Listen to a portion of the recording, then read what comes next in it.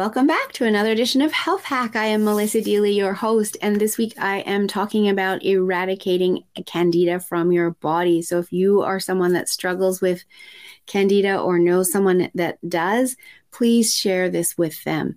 So last time I talked about the need for biofilm disruptors, and now today I'm talking about the need for antimicrobials as well as intestinal cleanses.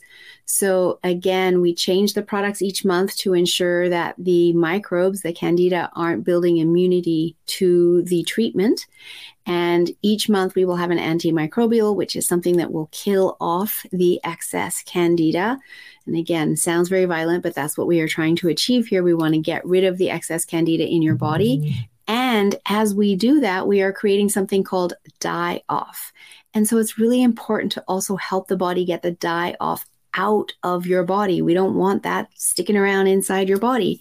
And so that's where an intestinal cleanse is really important, where you want to do that for 5 days. And we're using some good binders that bind up all of that die-off and literally help your body get it out through your bowel movements. And so these are all critical steps that are needed in eradicating the candida from your body, which absolutely can be done. This isn't something that you have to live with, that you have to accept that you're just going to have forever.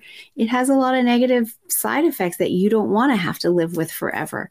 But it is about finding the right program that truly works in terms of getting it out of your body once and for all. And so that's what I want to share with you today.